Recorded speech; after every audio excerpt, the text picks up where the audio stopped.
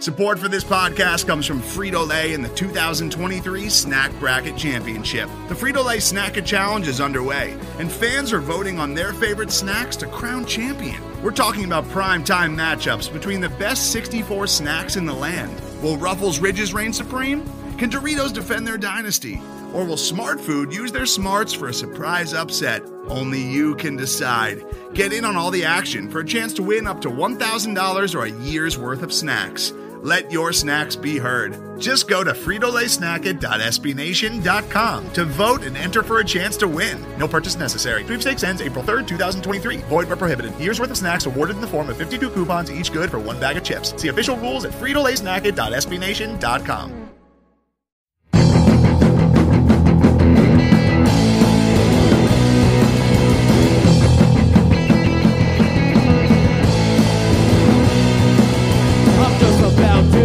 Welcome to Royals Review Radio. I'm Max Reaper, the editor of Royals Review, and joining me as usual is Sean Newkirk. Sean, how are you holding up during this quarantine?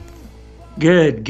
I've always had a beard, but now my quarantine beard, I've just refused to do any shaving. So usually I do a little bit of trimming. So, but no, I'm growing it out full force.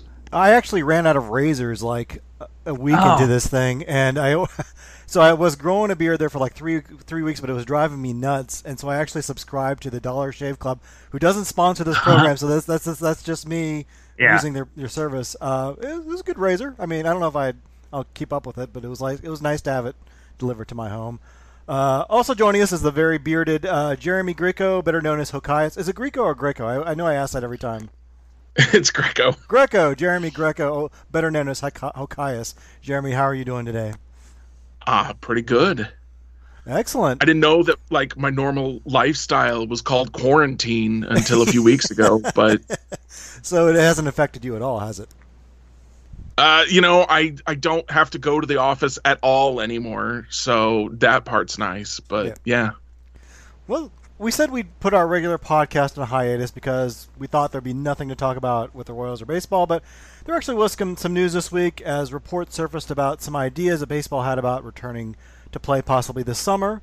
Major League Baseball is considering a few ideas, including resuming activities possibly in late May or maybe early June, with a couple plans kind of floating out there. Either there's one that would have all teams playing in Arizona in empty stadiums. There was another plan that would have teams playing the regular season from their spring training complex. Under that latter scenario, teams would kind of be aligned geographically on where they trained, with a grapefruit league in Florida and a cactus league in Arizona, and a champion from each of those leagues meeting in the World Series. Under that plan, there would be some radical realignment, with the Royals placed in a division in the Cactus League Northwest Division, with some teams that they kind of train nearby, like the Texas Rangers, Milwaukee Brewers, San Diego Padres, and Seattle Mariners. Now, nothing's in concrete on this plan yet. It's still kind of Major League Baseball just kind of spitballing ideas. They have been working with the CDC and health professionals, who are at least right now supportive of baseball coming back at some point. And so there would be some there would be some measures at least to kind of maintain social distancing. There would be no home plate umpire. Instead, they would use a robot umpire for the strike zone. You wouldn't have players in the dugout kind of sitting all together. Instead, you'd have them spread out 6 feet apart in the stands. And you'd also have to have a lot of testing and screening, and players would have to be tested on a regular basis. And they'd also have to be separated from their families, perhaps for at least, if not the entire season, then most of the season, with families only visiting once they've been screened and kind of appropriately tested. So, Jeremy, we haven't seen anything concrete. These are just kind of a couple reports from Jeff Passan and Bob Nightingale, and I think it's just kind of baseball's way of floating this out there to see what the reaction is. But what was your initial reaction to kind of the ideas that were being reported? My initial reaction was just kind of to wonder why they think that Arizona and or Florida would somehow make the players immune to the disease, because you're reducing travel to a certain degree, but it's not like these guys were flying commercial anyway, and so you're still going to have a whole bunch of people getting together, and there's going to be you can take away the home plate umpire, but there's going to be players getting close to each other in the bases, and the moment one person turns up with COVID-19, like everything has to grind to an immediate halt. And it's not just, your 26 players, however many coaches, you got your staff, you've got to figure out how you're going to feed these guys, how you're going to, everything that has to go on with the, basically their entire lives. And then also they'll all still be, even if you spread them out in the stands, they're going to end up being pretty close to each other in a lot of circumstances, probably in the clubhouses when they're getting ready for games and stuff. I don't know how much you can spread that out. That was just kind of my initial reaction, was that it doesn't make a lot of sense to me to just say, oh, well, they'll play in Arizona and Florida and somehow they'll be safer from COVID-19 there than if they went back to their home stadiums. Yeah, and you're talking about protecting these players. I guess it sounds like it'd be kind of like a virtual dome that you're just putting over like the complex. I think they want to do like Arizona, Florida, just because they want to keep them all centralized in one location. Because I think if you keep them in their home cities, you run the risk of them like running to the grocery store or interacting with their families. And who knows, where their families are going. I think this gives them maybe greater certainty or security, I guess, and that the players are staying put. Assuming the players stick to that. But you're talking about 30 players on each team. That's 900 players. Plus, you'll probably need a taxi squad because you won't have the minor leagues to call guys up to replace players. So that's like 1,000 players or so. Then you're talking about coaches, trainers, support staff, stadium operations, groundskeepers, trainers. Who's going to drive the bus to get to stadiums? Who's going to wash uniforms? Who's going to feed them food? That's a lot. That's like 1,500 people that you got to keep protected. And you're right. I don't know. What do you do the first time someone tests positive for corona? Because you're going to be testing these guys a lot, I would imagine. What happens when you test them? When one of them tests positive? And there was one report that said they wouldn't have to necessarily quarantine an entire team, but I don't know how you don't quarantine an entire team at that point, because that's kind of the protocol at this point. When someone tests positive, you kind of contact everyone that person's contacted with in the last day and kind of tell them to stay put for a couple of weeks. So I don't know, Sean. There's a lot of obstacles to overcome here, and I appreciate baseball at least thinking about this in case there's an opportunity here to start the season. But does it seem feasible to you that we'll see baseball in this respect this summer? Yeah, I mean, it seems like they're going really far out of the way. And listen, all of us would love baseball to happen in 2020, but it seems like they're going pretty far out of their way just to salvage, I don't know, 80 games? Who knows when it's all going to be started by, and if it's not done by July, essentially, then, you've got 80 games you're just trying to salvage. It's great.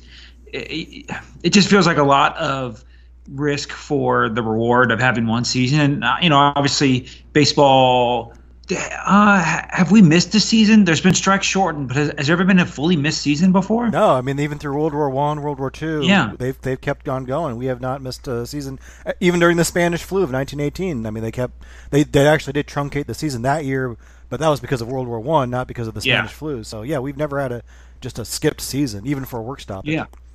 Yeah. So I don't know. I mean, I just think it's a lot of risk for what should be what the reward is. One season of baseball, at the risk of potentially infecting people and people being killed. And, it doesn't take much that we've learned from this virus, is that it doesn't take, you can be healthy and still pass away from it. You could still be 40, 30 years old and still pass away from it. And so there's just no reason to risk anybody's life just to play one more, half season of baseball. One thing I was reading when I was looking up this plan some more is that, and apparently I missed this before now, but the players have apparently agreed to take a prorated amount of their salary based on how many games they play, or at least that's what I was reading in this article over here. But if they don't play any games, does that mean the players have agreed to not get paid at all for this season? No, they were given an advance, I think, on for some of the money. They got that $170 million or whatever. Yeah, it was, which isn't a full year salary, and I think a lot of that money goes to the guys with guaranteed contracts. But they will get some money, but yeah, certainly not all of it. So I wonder if there's a financial incentive for some of these players to get back on the field, and I think just the competitive nature of a lot of these guys. I think they want to get on the field. But I think there's certainly going to be some guys that don't want to play. Already there's been, I think, Eric Sogard's wife kind of said, no, he's not doing this. Brett Anderson's wife kind of said, this is not, or I think actually it was Brett Anderson himself said this wasn't really tenable. And so there are going to be players, I think, that resist this. And I wonder how much pressure there's going to be on players to play. Maybe not overt pressure, no team saying you got to play, but like if you're kind of a fringy guy and you have some concerns about your health, but you also know, you need the money first of all, but also this is the prime of your career, missing a full season, baseball might just move on and forget about you. So I think there's going to be a lot of pressure on guys just to play, even if they do have some concerns. So I think it is incumbent upon baseball to really make sure that they have everyone's health into consideration. And look, there's no way they can, have 100% keep them safe 100%. Even now, like quarantine, staying at home, we're running some risk. I mean, we're still, going to the grocery store once in a while. We're still, my wife still goes to work. She works at a hospital. Obviously, there's a lot of risk there. So there is some risk that we're taking just kind of living our lives, even in lockdown. But, it's going to be a trade-off to see. And Sean, it sounds like it's a trade-off maybe you're not willing to make just to get baseball on the field. Jeremy, how do you feel about the risk versus reward of having baseball back on the field? From a fan perspective, I think it's a no contest. Obviously, lives I think are more important than being able to enjoy a sport, and that's why I brought up that pay thing, because I do wonder, at least as you were saying, for some of the lower level guys, or say baseball adopts a plan. I could see them adopting a plan where they could say, okay, we're going to play baseball, but like if you really don't want to, like if you're really worried about this, you can sit out, no punishment against you. So in that case, I could see some guys sitting out, and some other guys, they're going, oh, I might never get to play in the big leagues if I don't play this year, or other guys going, like you were saying with the guys who are like, this might be my last year. I might never have another opportunity. Who would have played this year? Just both levels. But guys at the lower levels who just feel like the pressure to show up and take advantage of an opportunity could lead to some dangerous circumstances. Yeah, and I know, Sean, you're kind of talking about how we don't want to risk lives, and it maybe isn't worth bringing back baseball. I do think though that there. We've been in quarantine for a month now, basically, and with no sign that we're going to end this anytime. It's probably going to be at least another month, if not more. And I kind of feel like there hasn't been enough discussion about what the next steps will be and when they might take place. And I know a lot of that's because we just don't. I mean, even the health professionals just don't know much about this virus, how it will respond in the warmer weather, or if we can get herd immunity or anything like that, or when we'll have mass testing or screening. So I understand there's a lot of unknowns, but I do feel like the more we're in the dark about this, like people are going to get antsy and they're going to start. I think maybe going against some of these health orders. I mean, we've already seen that a little bit, like people not kind of following some of the quarantine rules, and so. If baseball is working, and the reports where the baseball is working with the CDC on this, and if baseball can kind of maybe begin the process of like opening up some businesses, like because I think this summer there's going to be a lot of pressure to start opening up some non-essential businesses, and look, we're going to still have social distancing, we're going to have a lot of different measures to take to ensure that people don't contract the disease, but at some point I think people are going to want to kind of get back to some level of normalcy. And Matthew Lamar had an article this week about how baseball is really important, a part of maybe helping us feel like we're getting back to normal. So do you see like some value in that, or is it just like this is a game and we can't risk lives? Yeah, I mean, that's how it is. I think you made a really good point where the guys that are going to be most pressured to play are going to obviously be. See, actually, I think you made a good point, but I think the people that are going to be the most pressured to play might come down to the contracts they have. Because if you tell a guy like David Price, I'm just off the top of my head, a guy who's going to make $30-ish million this year, if you say, okay, if we have baseball, you'll get the prorated version. Otherwise, you'll get none. I mean, missing out on $30 million or give or take whatever it ends up being, that's pretty good incentive for that person to rush baseball. Now they've got millions of dollars to fall back that they've already accrued. But I think I think the outcome of the contracts is really going to push who to play, because some guy making the minor league minimum, while it is a lot of money, they are less incentivized to I think, than the folks who are going to be making a ton of money. And I think I'm with you on there. Is like, if I was just making minor league minimum, major league minimum, I'm not sure how incentivized or how happy I would be to go potentially, even though I'm an athlete and I'm typically in good shape, I'm not going to go risk my life for this. And as we've seen, it's not just one person. If just one person has it, that's all it takes.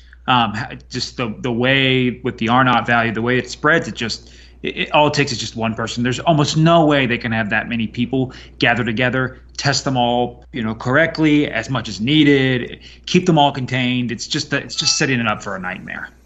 It's interesting you mentioned David Price, and the players agreed, and the players and owners agreed that even if there's no season this year, that it would still count as a year for service time. So everyone was talking about how Mookie Betts, who was just traded to the Dodgers, he still will be a free agent next year, perhaps never playing in a Dodgers uniform, because they're still going to count this as a service year. I was thinking with David Price, well, the Dodgers also get a year closer to the end of his contract, potentially, without having to pay him that $30 million this year.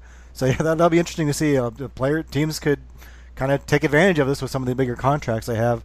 If we somehow do get baseball going this year, under let's say this plan, which, like I said, has a lot of obstacles. Let's say that they're able to get some sort of plan like this. What do you guys think of the kind of divisional alignment and kind of going forward with maybe kind of a reimagined league structure? We can start with you, Jeremy. What do you think of the division? What do you think about the Royals competing in that division with the Brewers, Rangers, Padres, and Mariners? I know that the first thing I saw about the divisions was, I believe it was Cody Tapp on Twitter saying the Royals would be in the weakest division. They would have a chance to compete. But unless you replace at least the Brewers with like the Orioles or something, I still don't see them having a real chance to compete in that league or in that division. It'd be interesting to see how many interdivision games and how many intra-division games they'd end up having to play in any kind of scenario like that as well. There's just so much that we don't know, that there's so many possibilities. I guess you can say, oh, there's so much confusion, but there's so many possibilities too. So it's really kind of fun to imagine all the different things that could work out with the Royals being able to compete or not able to compete. If anything, it seems any kind of change makes it seem more plausible to me, because just they don't seem very likely to compete with the status quo. So just any kind of changes just shake things up a lot and makes it interesting. Yeah, the Brewers were the only team in that of that fivesome that had a winning record last year. Although the Padres, I think everyone sees them as maybe a team on the rise and they could make a jump this year. But Sean, I mean, playing in that division, the Royals aren't going to be competitive necessarily, but man, they could buy them a few more wins playing with those guys. Yeah, and I mean, like the Northeast one is basically the Northeast Cactus League is basically just the NL West already, with the Giants, Diamondbacks, and Rockies in it. Yeah, I mean, I was looking through some of those, and like the Orioles are going to lose 120, the equivalent of 120 whatever games, because they've got. I mean, at least all four of those guys, those teams should be playoff teams that are in that Grapefruit South. The Twins, they should be, but the Braves, Rays, and Red Sox almost certainly are. So yeah, I mean, I think it's an interesting thing. I'm curious, and I know they haven't determined on how the playoffs would go, but I'm curious to see how the playoffs would be, because I don't know, the divisions is fine, but then you're messing around with like picking out like a division winner, and it's all kind of based off of just the pods they're in spring training.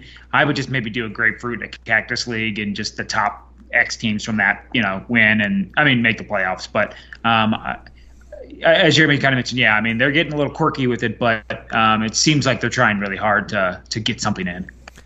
Well, and it does seem it's going to be a wacky season no matter what, if they do play baseball this year. And it's going to, I think, whoever wins the championship this year, if they even call it like a World Series, is going to have a big asterisk by it, just because they're not going to, unless they play 100 games, which is what they played in 1981. In 1981, I think is generally considered fairly legitimate with the Dodgers winning that year. Although you had scenarios where the Cincinnati Reds had the best record in baseball, or best record in their league, maybe in baseball, and didn't make the playoffs that year. So there's some kind of weirdness with the split schedule in 1981 with the work stoppage. But I think generally people consider the Dodgers legitimate champions this year. This year, if they only play like 60 games or 80 games, I'm not sure people are going to see the champion as a legitimate champion this year. But that doesn't mean we can't have some fun with this season. And I'm typically a purist who doesn't like to see any change in baseball. I mean, if it was up to me, I'd probably still have just one team from each league make the World Series, and that's it. But if you're going to experiment and get kind of nuts, this would be the year to do it. I know Rob Manfred has all sorts of ideas, Jeremy. What is there anything you think baseball should try to experiment with this year? Either things that are just accommodating this particular circumstance, or maybe things that they could try and perhaps retain down the road. See, this is the thing that excites me the most about how ridiculous this season is going to be, how weird this season is going to be, is because this is a prime opportunity. Like you said, if they only play 60 or 80 games, nobody's really going to look at the World Series champion, or whatever they call it, as a serious World Series champion anyway. So they might as well just throw in every wacky idea they've had over the past decade and see what sticks. Because then you can put that in a real season and see what happens. So you can do, your robot balls and strikes. You could do your extra innings, start a guy at second. You could try just all of your ideas. And another thing, hopefully, that we could see that I would like to see done away with is get rid of those blackout rules for something like MLB TV. Because, like we've discussed, fans probably aren't really going to be able to go to these games, and if they're all in Arizona and or Florida, a lot of fans from the region aren't going to be able to get there anyway. So you're going to have to provide that TV viewing experience, and I think the easiest way to do that is going to be to lift a blackout on MLB TV. And once you do that, maybe you just go ahead and leave that lifted and let your cord cutters pay to watch online. A couple other interesting ideas I saw. One was kind of having, so if you have like a really short season, like 50, 60 games, just having like a postseason tournament, like the NCAA tournament, where you let all 30 teams in the playoffs, maybe the top seed in each league has a bye, and then you can either have a short series or even just maybe a one game playoff in the first round or two or something like that. And if you have a one-game playoff in each round, that maybe generates a little bit of excitement, kind of like March Madness, and that would be because in a 50, 60-game schedule, you're not necessarily going to have the top teams seeded first. I mean, like there's a lot of randomness in a 50 or 60-game season, so you could have some really interesting pairings, and since it is kind of an asterisk season anyway, and you may not consider the champ legitimate, and you don't have to call it a World Series champ. I think some people said you could call it like the Baseball Cup champion or something like that. So that's one kind of different thing you could do. The other one I saw was floated by agent Scott Boras, and if they start the season in like late June or July 1st or something like that, you could maybe squeeze 100 games from July to the end of October if you add some doubleheaders and stuff. But that pushes the postseason into November, and it can get pretty dicey with the weather in places like New York and Boston that are hoping to host playoff games. And so instead of having those games in New York or Boston, maybe you have them at a neutral site in warm weather or climate-controlled stadium. There's been talk about like the Dodgers were supposed to host the All-Star game this year, and that probably won't happen. So maybe you let the Dodgers host the World Series instead, and if the Dodgers happen to be in the World Series, maybe you have some of those games in Anaheim. But maybe this is a chance to see how a neutral site World Series goes, and maybe that's something we can adopt for the future, so that when we have November World Series games, we don't have to worry about cold weather in New York or Cleveland or wherever. Sean, is there any kind of weird, wacky ideas you'd like to see baseball adopt? Yeah, I'd like to see, in the vein of paying players, the way that you could squeak out maybe a little bit extra payroll is have have what do they call it in fantasy football? The consolation bracket, like the guy, the lower ranked team. So basically, every team, I guess you just split the league in half and whatever, make the math, whatever. I guess you could have 14 teams make the winners bracket, and then 16 make the losers bracket. And everybody would continue to play throughout the year. There'd be one defined quote unquote champion. Then you'd have the bottom bracket kind of play out as well. So I mean, you could at least have players playing a fuller set of games, and then still have some fun with it. I also wonder there's if you're squeezing in a lot of double headers too. They've talked about maybe having 7 innings for each game of that doubleheader like they do in college baseball. And also there's been talk about maybe limiting extra inning games because, they're not going to have a lot of pitching. You're not going to have pitchers just walking into the season and going 7 innings to 8 innings.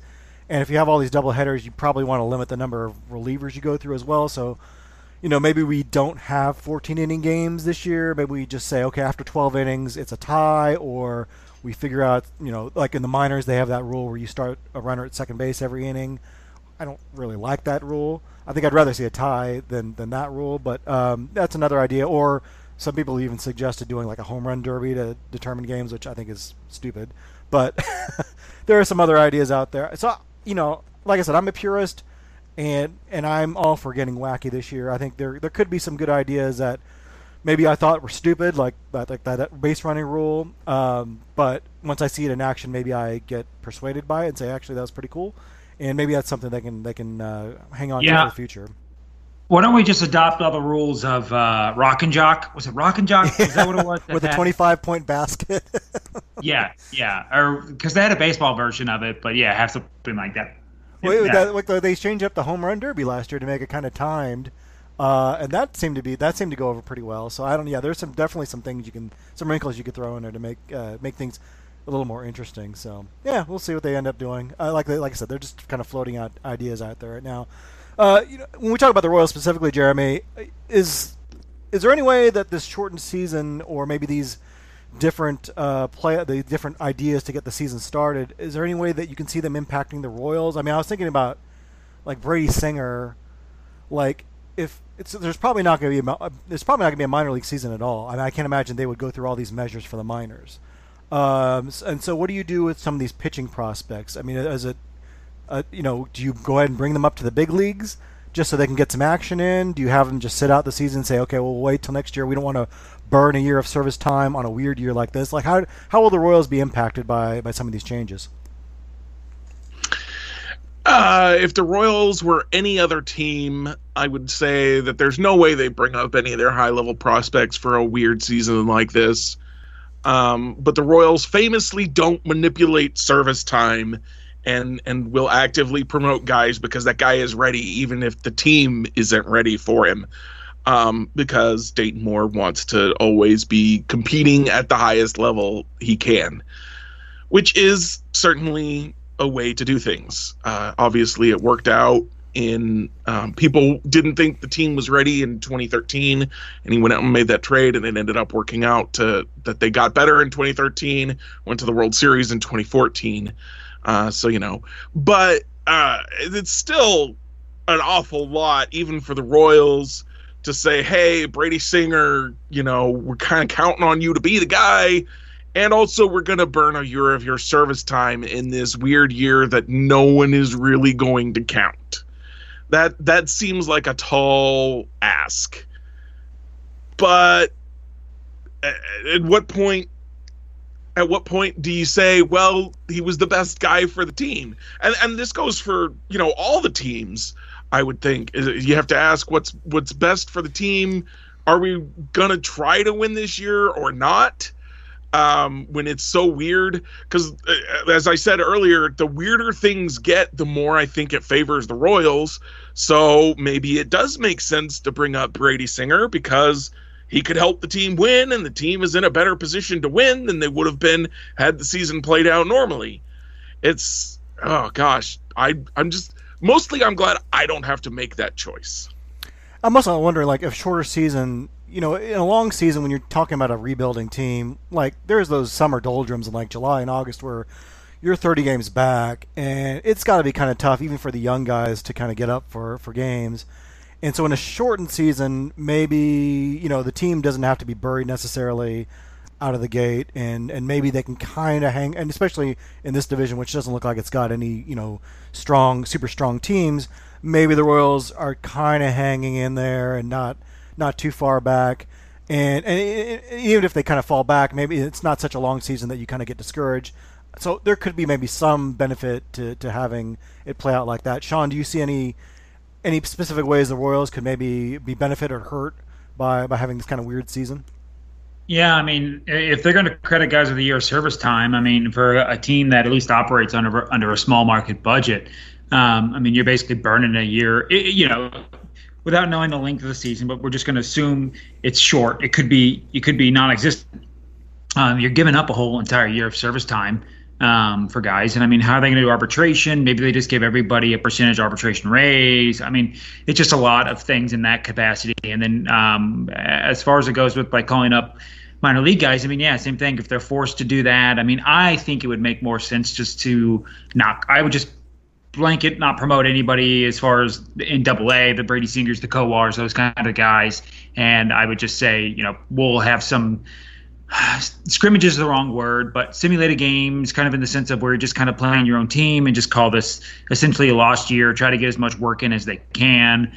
Maybe work a little later in the off season, knowing that, or the upcoming off season, knowing that they had a longer rest period. So I think that if the Royals got forced in that scenario where they would have to call up a Singer or Kowar or Daniel Lynch or anybody like that and call it, 20 games out of them, if that 15, but get credited for an entire year of service time.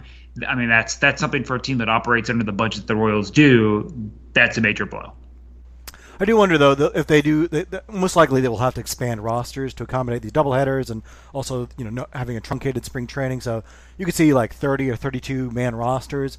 And I wonder if that scenario, they can afford to keep Singer on the roster. Maybe not initially start the year, but if they do establish, here's a date that counts as after this. If you're called up after this date, that doesn't count as a full year of service time. Not that the Royals may not even consider that anyway, since they don't game service time. But maybe they can keep Singer on the roster and have him go shorter outings because they have so many relievers, because our expanded rosters, and they say, okay, only just go out there and give us 3 or 4 good innings. Let's see how you do against big leaguers, and maybe that's better than going to the Pacific Coast League anyway and playing with that silly ball and those bandbox ballparks and the altitude.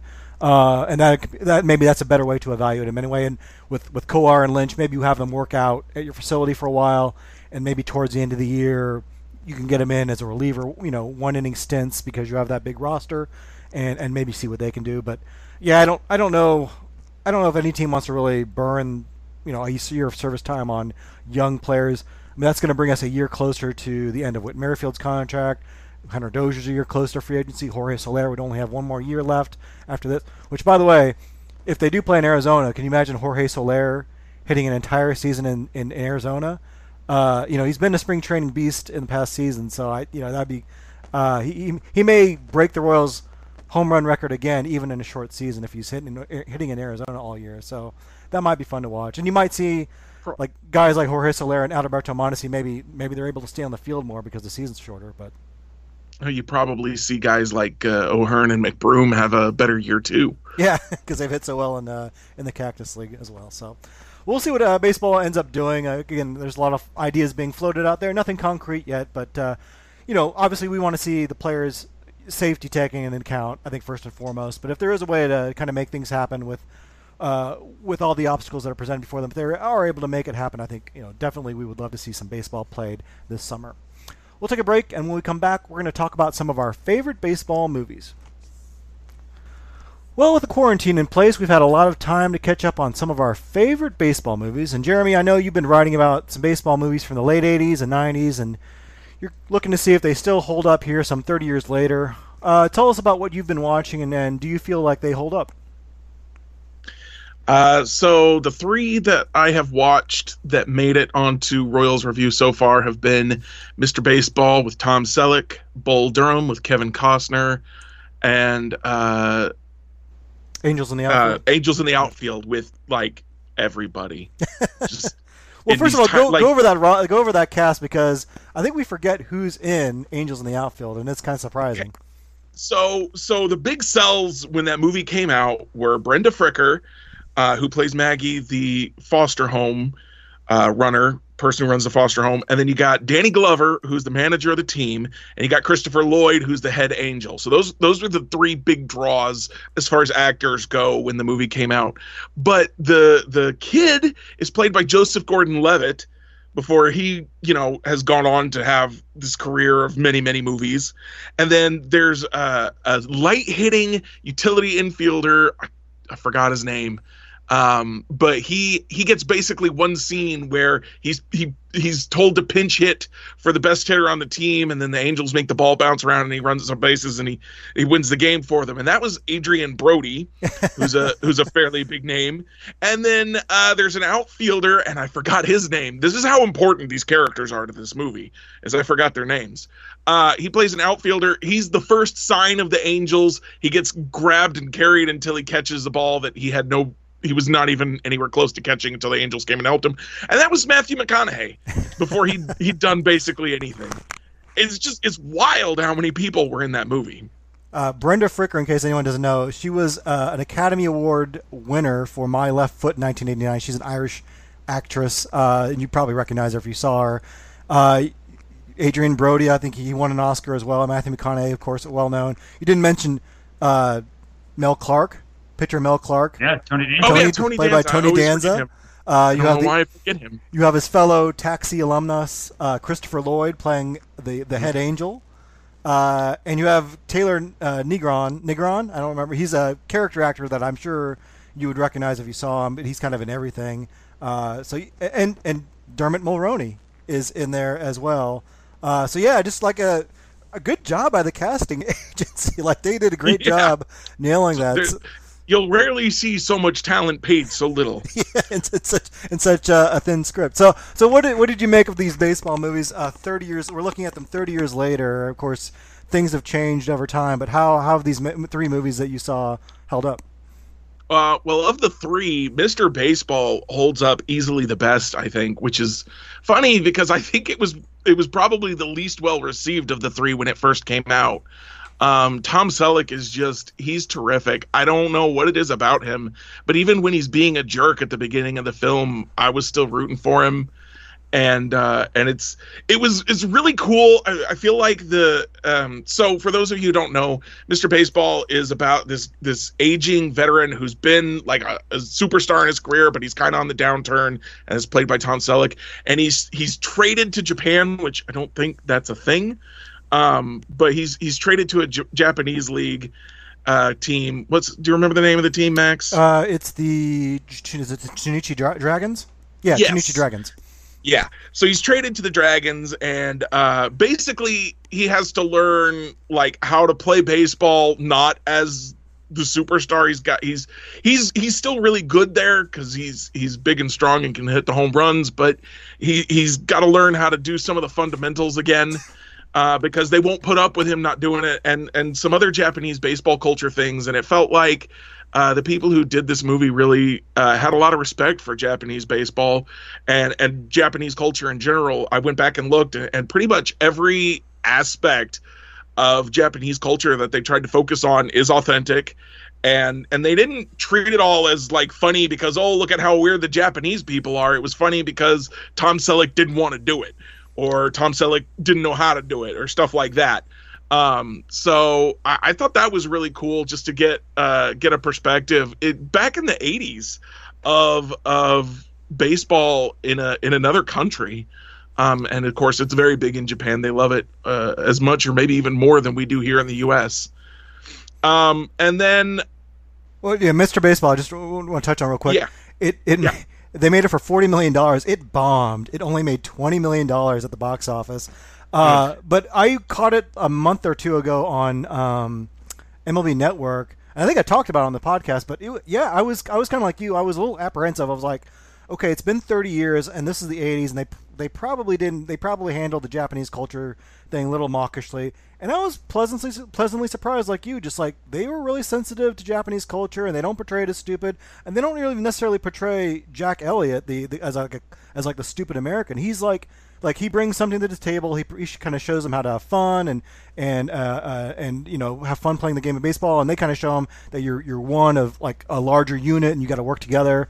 And they each bring a little something to the table and learn from each other.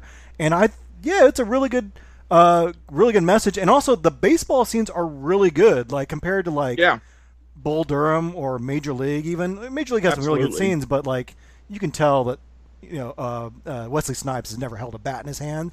Like the Japanese actors are really good in the film, and they may have been real players for all I know. Some of them were. Yeah, and they did a really good job like capturing the excitement of like a game. And I don't know how they filled those stands. I mean, they could have filmed these in the Tokyo Dome. I looked that up. They did some archive footage, not archive.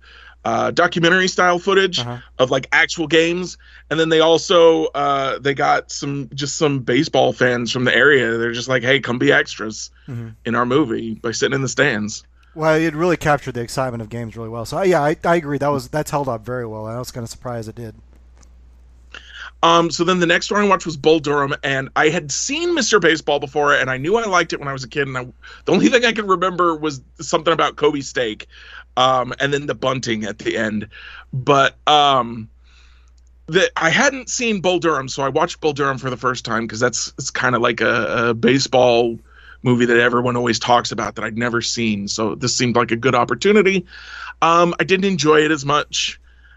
But it does have some really cool stuff because it takes place in the minor leagues. So I was just talking about like how cool it is to see the Japanese leagues in Mr. Baseball, and we get some of the same kind of perspective for what it's like to play minor league baseball in Bull Durham, and just kind of the atmosphere and the way guys do things. I was really fascinated to see. Just to watch the bus rides and how the guys would interact on those, and just the way that Crash handles Nuke, the pitcher Nuke Lelouch, was just was really fun and interesting. And he did things that like you would assume you could get away with in the minor leagues, like tip the guys off to the pitches, because he doesn't really care about winning necessarily as much as he cares about developing this prospect, because that's what Crash, of course, is brought in to do, is not even to play. It's really to just coach up Nuke Lelouch so that he'll be a little bit more mature when he goes to the big leagues. So there was just a whole bunch of scenes, and there's so many quotable lines in that movie, just so many quotable lines. I think that movie, I think maybe kind of portrays the camaraderie of a baseball team, especially in the minors, where you're stuck riding the same bus together and you got to stay in the same hotel. Usually multiple guys in the same room. But that I think really captured that, and like the conversations on the mound visits. Of course, that's I think some of the best stuff in the movie. Which I guess some in the comments said that stuff was ad lib by Robert Wool and some of the other guys out there, which is really impressive. I am curious. I think you made a really good point in your article about how it did seem to be kind of out of time a little bit. Like, it takes place in the 80s presumably, but it does kind of seem like an older style of baseball, like an older, like they're almost like you took them out of the 50s a little bit. And I don't know if that was because maybe the writer, grew up, or the directors, kind of grew up. I think it was Ron Shelton directed it. Maybe he grew up watching that kind of baseball in the 50s or 60s, and that's how it reflected. Or maybe that's just the way the South was, the Carolina League was in the 1980s. I don't know, but it does seem a little out of place. And then the plot isn't like super great. Like the baseball stuff's really good, I think. The plot, I don't know if it's the most compelling stuff in the world. I don't know, Sean, what do you think of Bull Durham? It's kind of, I guess people say it's like universally whatever, like the most liked baseball movie, but I'm not that large of a fan of it. I mean, you kind of mentioned, I've only seen it a couple times. It's kind of older baseball, and the plot's nothing great, but I mean, there's tons of good lines in it. I don't know. It's not in my top 5 baseball movies, I would say. Not that I've ever really sat down and thought about it, but I couldn't find it in my top 5. I wouldn't think. It's not a movie that I'm particularly excited to watch again, but I am glad I saw it once. Just for, and like you said, it doesn't have a great plot, but it really sets this atmosphere of the minor leagues and it being a really hot summer and all this stuff that you don't necessarily get when you're watching a Major League or a Mr. Baseball or other kinds of baseball movies. And it does feel a little old fashioned, and I don't know how much of that was it's the minor leagues and how much of that was, I feel like directors are always a little behind the times.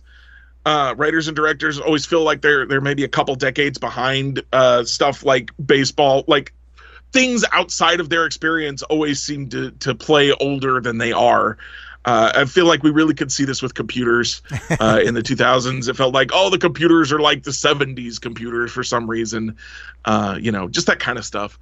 But the atmosphere of the minor league parks was just really interesting, and it felt really authentic.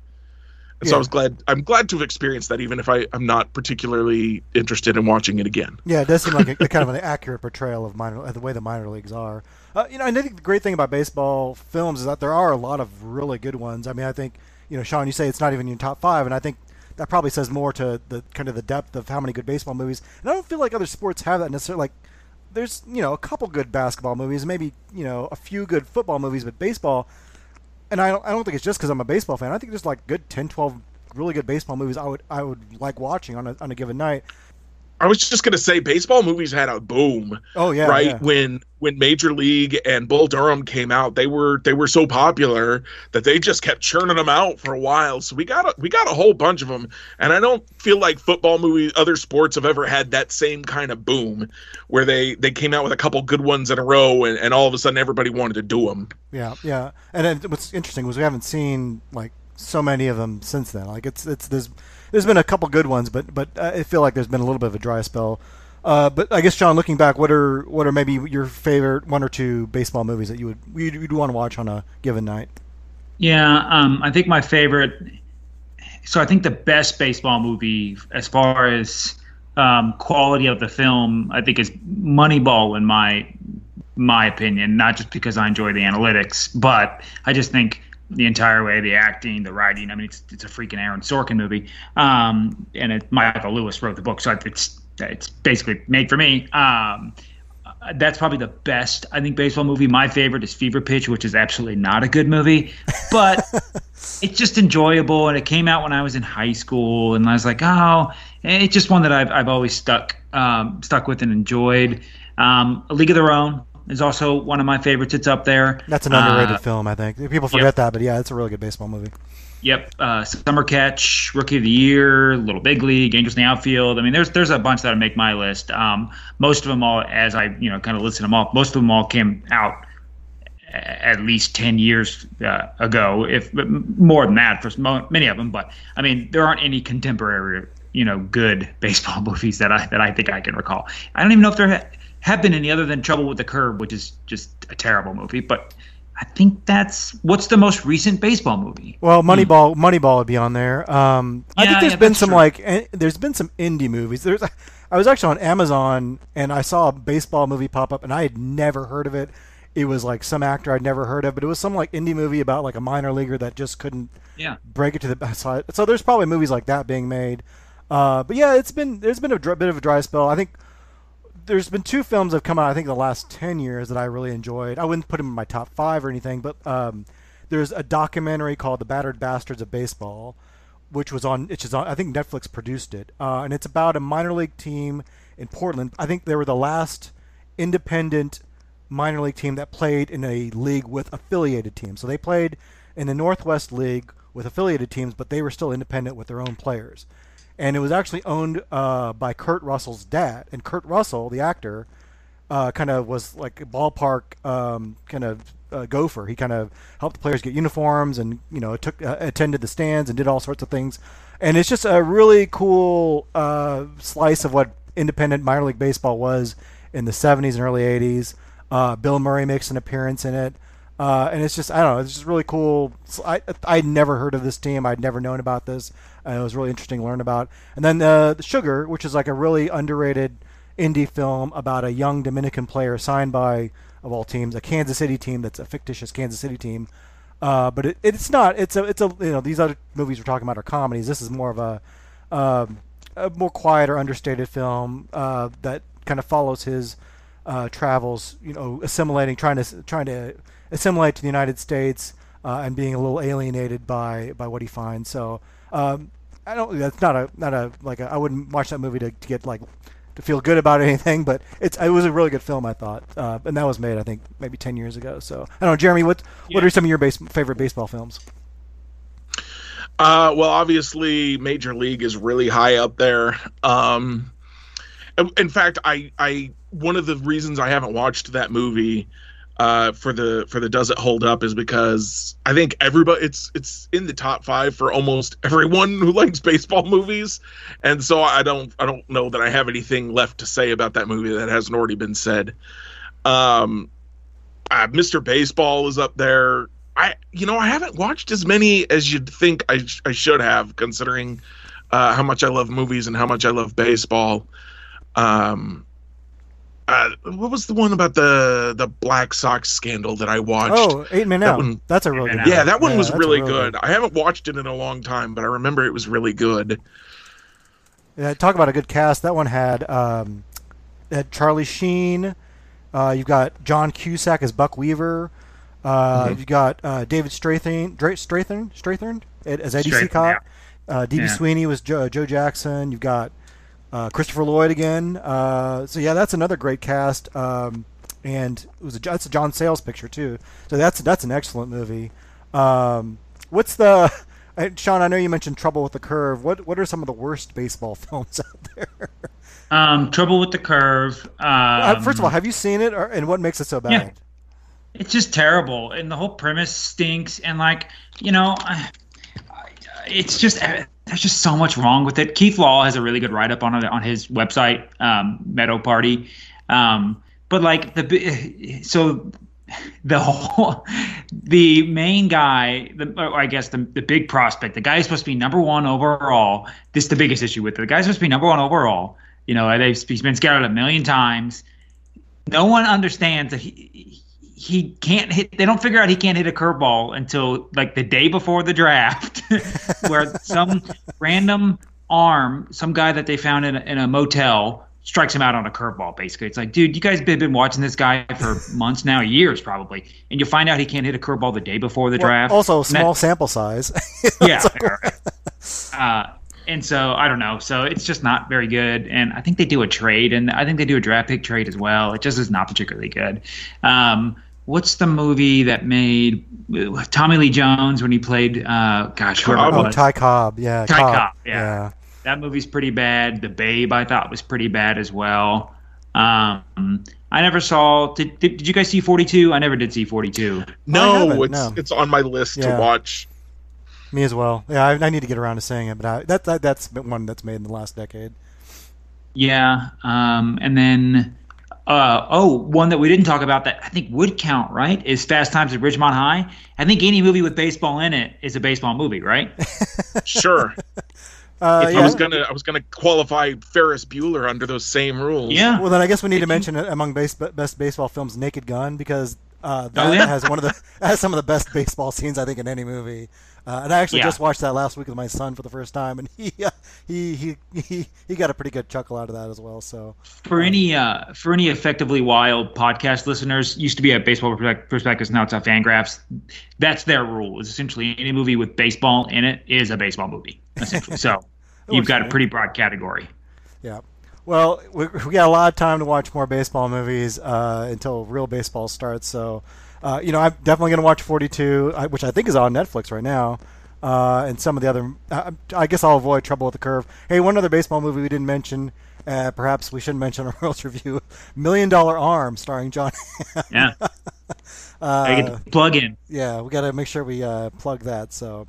Brewster's Millions? How do we not talk about Brewster's Millions? That's a baseball. That is a baseball movie. There's a great baseball scene in that movie. Heck yeah, I love that. Yeah. So. See, baseball just weaves its way into all sorts of films. Have either of you seen the movie The Fan? Oh, that's a bad movie. That's a bad baseball movie. Wesley Snipes, I couldn't remember.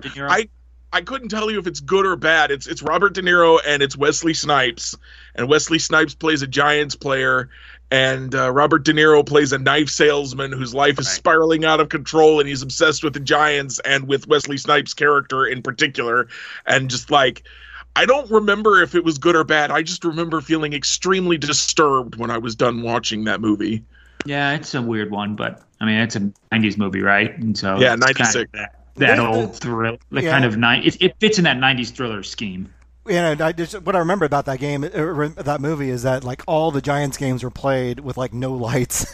It's like every game was like dark and rainy. And there's a similar movie like that called Night Game from the late 80s, I think, with Roy Scheider, and he's like investigating a murder at the Astrodome that involves like the Houston Astros, and that I remember. I think I watched. Did it involve trash can banging also? This would be your Mike Scott late 80s Astros, but I think I was too young to like understand what was going on. But I remember that being a pretty bad, depressing movie that it just didn't make any sense to me. So yeah, there's definitely some bad ones out there. There's a 1950 movie I'm looking at now called Kill the Umpire. It's pretty bold. April 1950. I don't recognize any of the cast here. Christopher Lloyd is not in this one, it seems like. But anyways, Kill the Umpire might be worth watching. One of the wackier ones I remember was it was like early 80s. It was called The Kid from Left Field, which I think was a remake of an older movie. But it was starring Gary Coleman as the bat boy for the San Diego Padres, who becomes the manager of the Padres through I forget exactly what happens. I think he's like their mascot kind of in there, and he ends up like, actually knowing a lot about baseball. And they end up facing the White Sox in the World Series, which in the early '80s, I guess maybe that seemed more likely because both teams were decent, but it seemed kind of far-fetched. I'd like to see like all the fictional World Series matchups that there have been. Like there was that John Belushi movie where he goes to like the Cubs-Angels World Series that never happened. Which I guess that would be a baseball. I don't remember the name of that movie. Oh, Taking Care of Business, I think. That's another baseball movie. But so check out the good and bad baseball movies while you have all this time off. And we'll wrap things up right now with our Royals reviews. Sean, what do you have for us this week? Jeremy, you go first. I have two. I'm trying to decide what I want to go with. So, Jeremy, go first if you've got one. Okay. So I have been watching Avatar: The Last Airbender lately, and it's only got 3 seasons. It was a Nickelodeon show, I guess a little while ago now. It's had a sequel series that's also already finished. And I'm watching it for the first time, and there's about 60 episodes, and I've watched about 50 of them, and there has not been a bad episode yet. It's been really enjoyable. Just a little adventure of it's kind of a fantasy adventure where these people can use elements on each other like fire, earth, wind, and water, and one of the things that I really appreciate is that they call it bending, so it's earth bending or fire bending, and each of the forms of bending is based on a different martial art. So they all look very distinct, and but you can tell. I feel at a glance that when someone is about to say earthbend, like even if you don't know that they're an earthbender, you see the way that they're moving and you're like, oh, that's an earthbender. And it's just been, the stories are really fun, and I feel like none of the characters get a short stick. I feel like a lot of times when you watch kids TV shows like this, there's always like a comic relief character or somebody who doesn't really get a chance to really shine, and all the characters really get a chance to be the hero at various points. So it's been a lot of fun, and I would definitely recommend it to anyone who wants to watch it. Unfortunately, it's really hard to find to stream online. I ended up having to get like a Nick Hits subscription through my Amazon Prime subscription, 2 subscriptions to watch one TV show. It was kind of ridiculous, but it's a lot of fun. Is it as good as the M. Night Shyamalan film? I haven't seen the movie. That got panned quite badly. So yeah, I haven't heard good better. things about it, but I think it's at least that good. Yeah, that's good. John, have you decided what you want to share? You can share both of them if you want. Yeah, I guess I will. I started watching. I think I'd already. So there's a show called The Thick of It. It's an early 2000s British show, and I don't like. This is the only British show I think I've ever watched. It's by Armando Iannucci, the same guy who did Veep, but he also did The Death of Stalin, another movie that just came out. But he did a movie called In the Loop. That I liked, and so this was kind of basically before In the Loop came out. It's got the same character Malcolm in it. Basically, it's like Veep, but British Veep. And so I've been watching that. It's on Amazon. It's pretty good. I'm also, I wouldn't say rewatching, but I'm starting again. I didn't make it through the entire first season, but The Leftovers on HBO, I am giving that I just started season 2, so this will be the first time I've seen that. So I'm watching both of those. The Thick of It is pretty good, tough to kind of stomach. A lot of the references go over my head because it's early 2000s English politics, which I could not know, less about. And then The Leftovers, which just premiered not that long ago, and it's what's his? Oh my God, Damon Lindelof did it, and he did also Watchmen, which just came out not too long ago, which was great. And so I'm kind of watching it backwards because Leftovers is kind of what hooked HBO into then letting him do Watchmen. So Leftovers is great as well. So those are the two that I'm kind of working on right now. Yeah, I remember watching In the Loop, and I thought that was great. And so I've never actually caught In the Thick of It, so I'll have to check it out sometime. It's pretty good. Well, my recommendations this week, my reviews, I guess. First of all, I wanted to plug Joe Posnanski's Top 100 Player Countdown at The Athletic. If you don't have the Athletic subscription, it definitely is worth it just for Joe Posnanski's 100 top players list. And it's not, and he even says it's not like he's really ranking these players. That's more of a device to just write about some of these great players. And the ones that really got to me, first of all, the Barry Bonds one is really good in that it splits into two. It allows you, there's half of it's written for people that like Barry Bonds and half of it's written for people that absolutely hate Barry Bonds. And I think it gives each side like proper treatment, and it's really well written. But the one that really got me was Oscar Charlton, who's a player that a lot of baseball fans, even diehard fans, have never heard of. And frankly, I didn't know much about him. But he was a Negro League player who Posnanski admits, I don't know if he's the fifth best player in baseball history. And the fact that we don't know should make you mad because we never got a chance to see how he did in Major League Baseball against white players. And maybe he was among the best we ever saw, and maybe he was just another guy. We don't know, and it's really a shame. And it's just such a wonderful piece of writing. It almost made me mad that how can I call myself a writer when he's doing this and it's just so much better than I am? But it's really a treat to read, so check it out. And then the other one is John Boys of SB Nation and Alex Rubenstein are doing a video series on YouTube about the Seattle Mariners, which at first you would say, okay, well that doesn't sound that interesting, but it actually is. It's super interesting, and if you know John Boys, you know that he brings a really funny, wacky, absurd sense of humor to it. And they're just it's a 6-part series.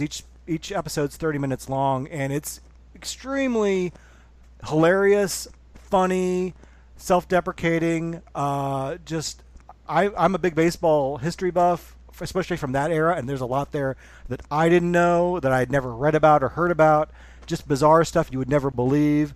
And so I would definitely say check out The History of the Seattle Mariners on YouTube by John Boys and Alex Rubenstein. It's really, just watch one episode here or there when you can, because you'll end up laughing a lot out loud and learning a little bit about one of the, I think, just weirder franchises in baseball. Can I add in on John Boys? I consider myself, when I play video games, I am very meticulous. Like in Madden, I'll set my draft board up, I'll rank every single guy when I could probably just pick any random person in the draft for like a franchise.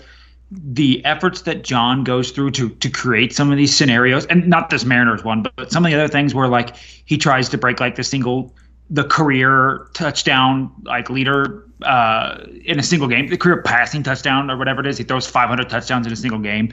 The dedication he puts into his videos and creating these firing up his PS4 and spending 9 hours trying to do one specific thing is just outrageous. And he's so great. Yeah, what you were saying about reading Joe Posnanski and you call yourself a writer, that's what I do when I watch John Boy's videos, and I'm like, I call myself a video creator. They are pretty slick videos with some good graphics, and yeah, if you're done with the history of the Seattle Mariners, definitely check out the Breaking Madden series, because those are some of the funniest videos I think I've ever seen on YouTube, and it's amazing with the amount of time he puts into those. Well, that'll do it for us this week. Thanks again to Sean and Jeremy for being on the show. Hopefully we'll have some baseball to talk about before too long. But thanks to our readers and listeners for hanging with us and visiting our site. And we'll talk to you guys next time. Hey!